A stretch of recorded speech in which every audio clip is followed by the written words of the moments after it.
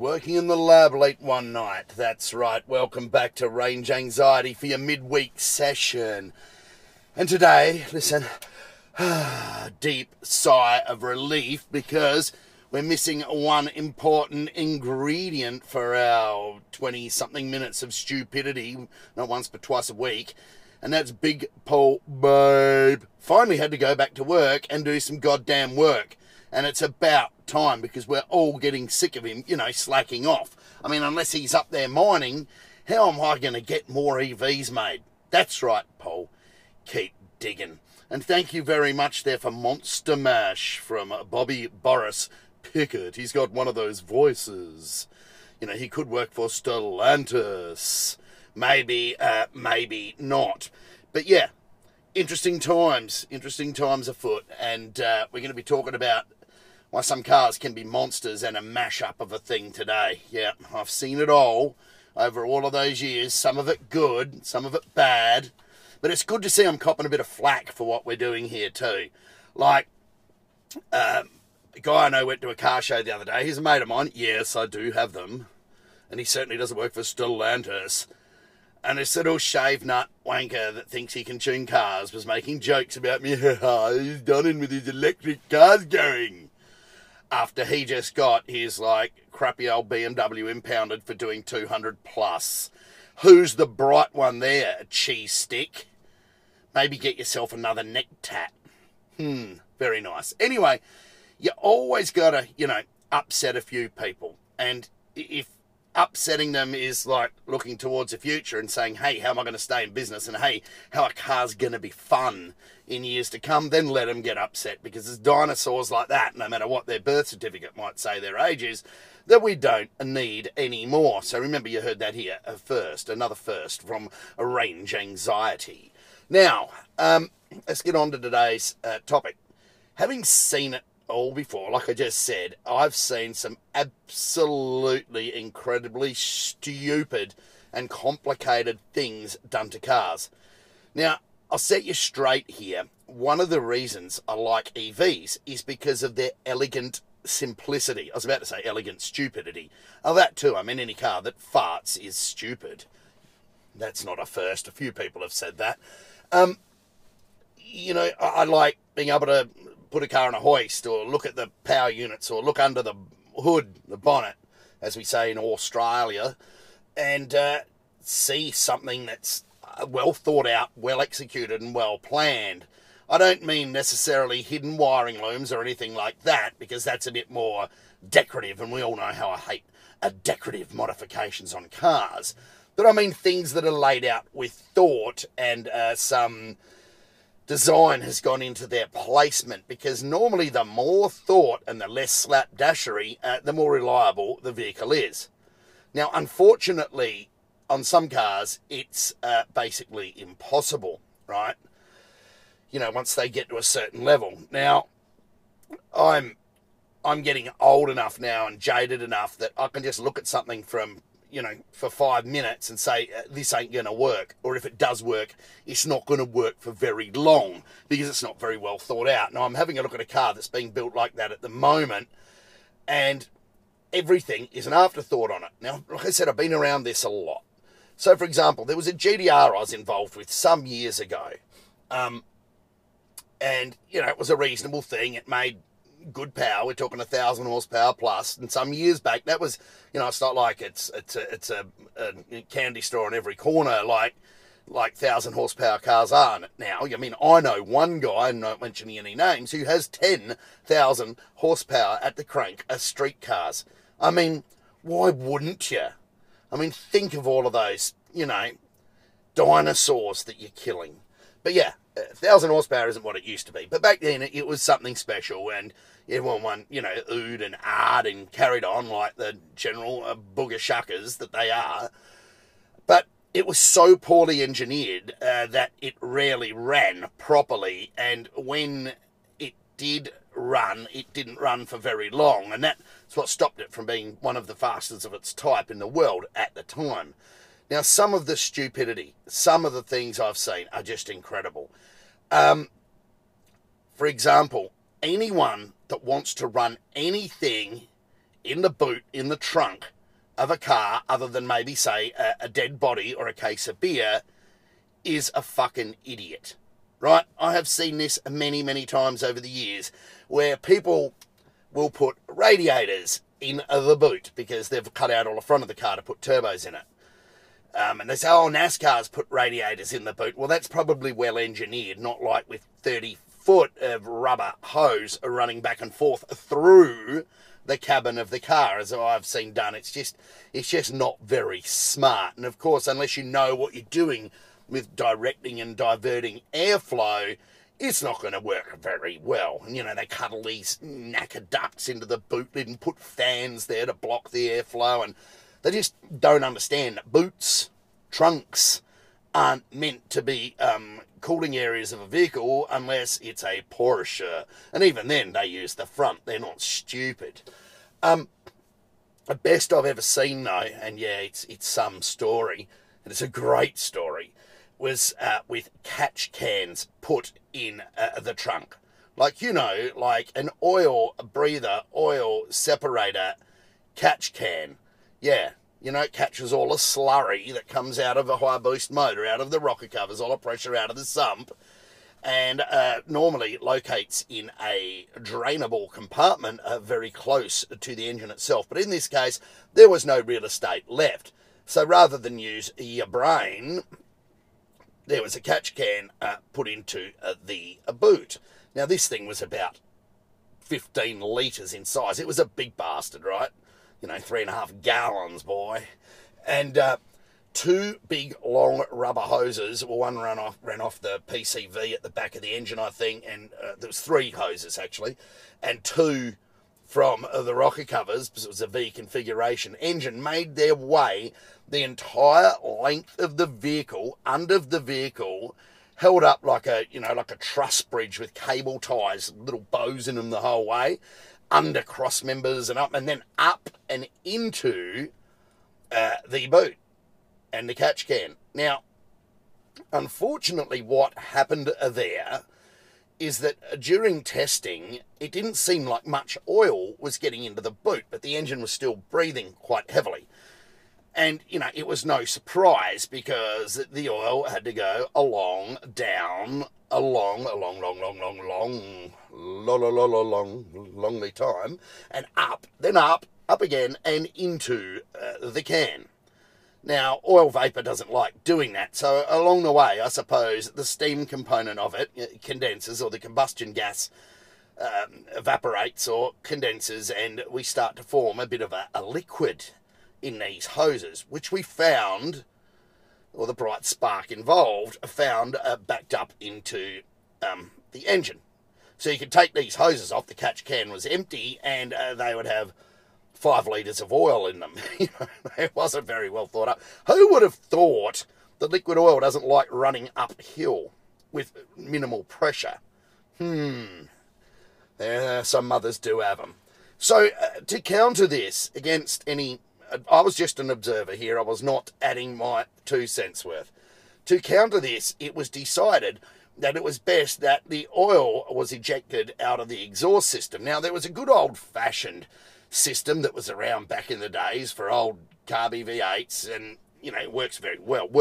It's called the Moroso Vacupan system, where the breathers were put into just the extensions after the headers, so that there was a natural, like, gas velocity thing that sort of pulled them out. Yeah, there was a Venturi effect that pulled the oil vapours out and just shot them out the tailpipe, so you wouldn't really notice them, but you wouldn't have an engine, you know, that was eating its own shit, and you certainly wouldn't have a catch can that was full of anything. So the Moroso Vacupan was what I like to call an elegant idea. It worked to a degree for engines that weren't terminally critically ill, and it gave you nothing to empty out or maintain between runs.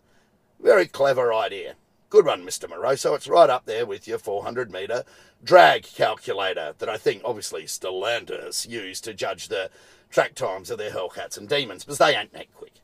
Anyway, so this guy in particular, I'm not even going to call him by his nickname that I use on this channel, decided that it would be best to unclip the hoses out of the trunk and just run them flat into like the last 2 feet of the exhaust, right?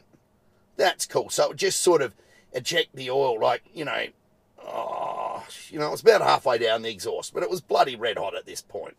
So anything that was built up in the lines just used to get sprayed out of the exhaust. Now, I happen to be there. I count myself very fortunate, As I say, I've been around a long time, and I got to see this mutton head run this thing.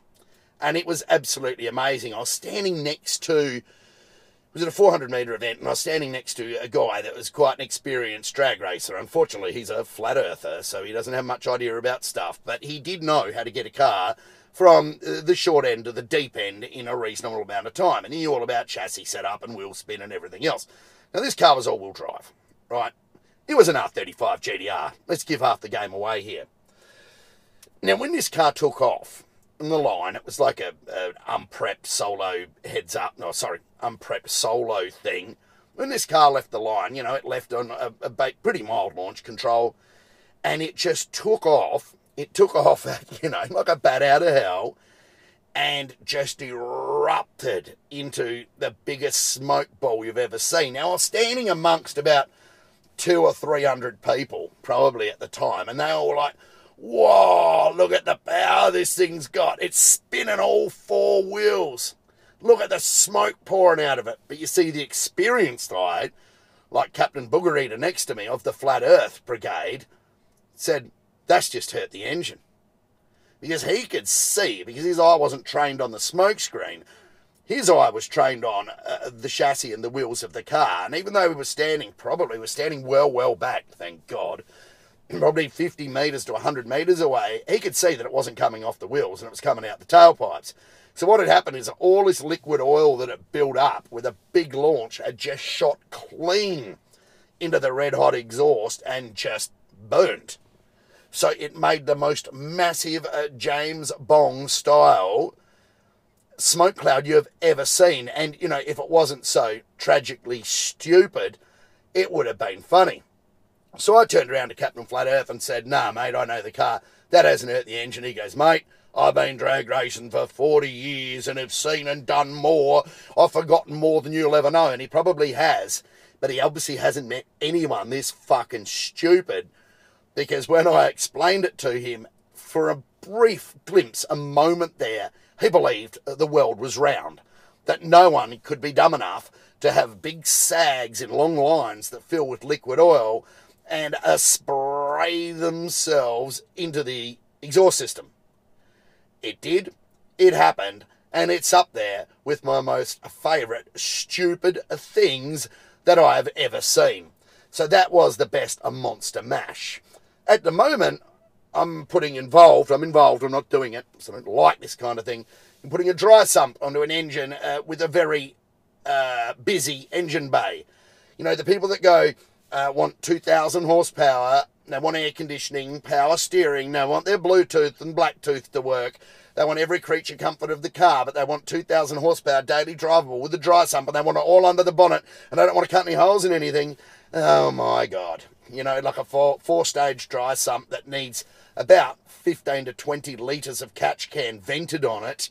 It's not proving to be the easiest of jobs, and it looks like someone got one of those big anacondas that eats people in Indonesia, made it out of braid, and just wrapped it up in the engine bay, chopped it up and held it into position with cable ties. It's not pretty. More to the point, the more joins you have, and the more hoses you have, and the more ties and cable ties and even metal straps you have, and the more unreliability you have. And that it's not going to be the sort of thing that you're going to do a London to Sydney marathons in and expect it to last. So yeah, that one's soon to come to my tuning attention, and it's going to be bloody interesting. Yes. But again, that's not the worst of them. I think the hoses into the exhaust is the dumbest, but the world is littered with them, which is why some high-powered cars are so unreliable, because more time thinking and less time routing and fitting is required if you want the correct result. Now, there are probably some people that know a lot more than me that'll tell me I'm a fucking idiot. and don't know what I'm talking about. And they may have a clue that this is just delving through my archives to see what works and what doesn't. Yeah, unfortunately, I'm pretty good at what doesn't. And you see, that's also why I look at something like my upcoming Plaid as just being an engineering marvel, because there's none of that. You open the hood and there's space for a carton and ice. You open the boot, the trunk. There's nothing there either apart from big storage areas. You get underneath it on the hoist. It's flat floored.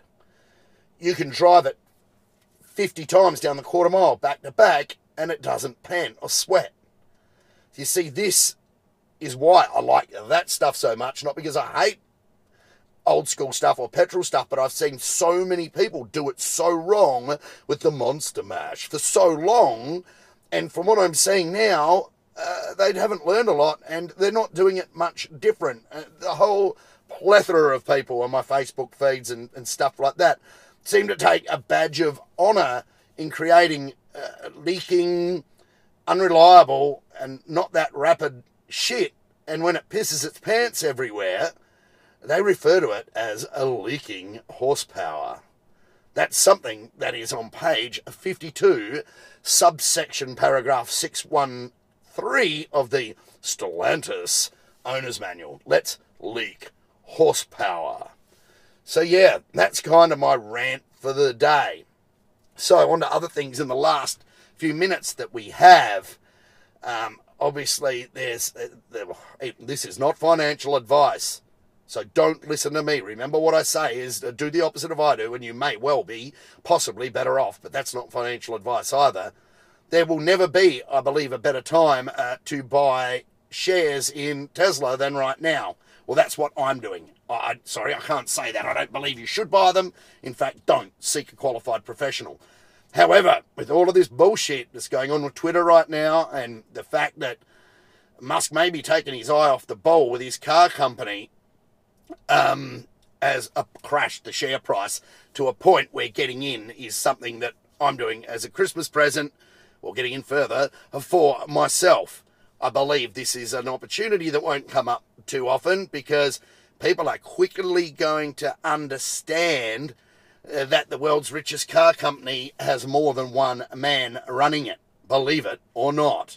It's not like Stellantis, where there's rooms of faceless people, but there is a talented pool of some of the very best software engineers and hardware engineers and factories and production facilities around, that when the world work out that Elon's probably better off mocking people and charging them $8 on Twitter, I think we're going to go for a little run towards the stratosphere, and it's going to make a lot of people very, very happy. On a side note, the general supply of everything else in the electric world, don't expect, I was talking to Gareth the other day, because he's a bit worried about what's happening with diesel and so on, and he's a bit worried about this electric thing is coming faster than we think it is, and it is, but the supply ain't. Even Tesla, and that's all they do, they're struggling.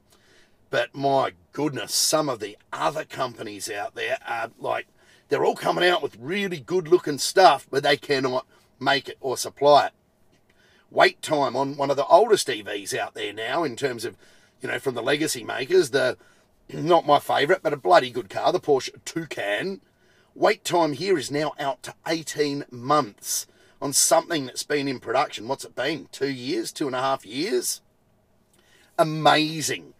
You've just got to think that some of these car companies aren't particularly, that serious. Even though they've invested billions and whatever else, they're either not that serious, or they're just locked into their old production ways and are actually like the rabbit in the headlights and are paralysed and don't know what to do. It really, really is a spooky and scary thing. And same with your Hyundais and Kias and everyone else. They're just paralysed. They can't supply you a car. They'd rather supply you a little Perps and Bangs i20, and so people can rave on about its soul, than actually pull their finger out and get serious about proper production of their electric car fleet, which they're going to have to do. So yeah, everyone's sort of it's like when you see someone at the drags, they rev it up, big launch, and just bog it, hop it and bog it. That's exactly what's happening out there right now. And I think maybe Tesla are overcoming it. Well, they have to because it's all they've got, right? But the rest of them are just sitting there paralysed and don't have a clue. So this weekend's the roll racing. It looks like it's going to be flooded out. If it's wet, obviously we're not running. If it's wet, I could probably win the entire event because I've got good traction and, I can give it full power in the wet. Good luck with that in your wheelbarrow, babe.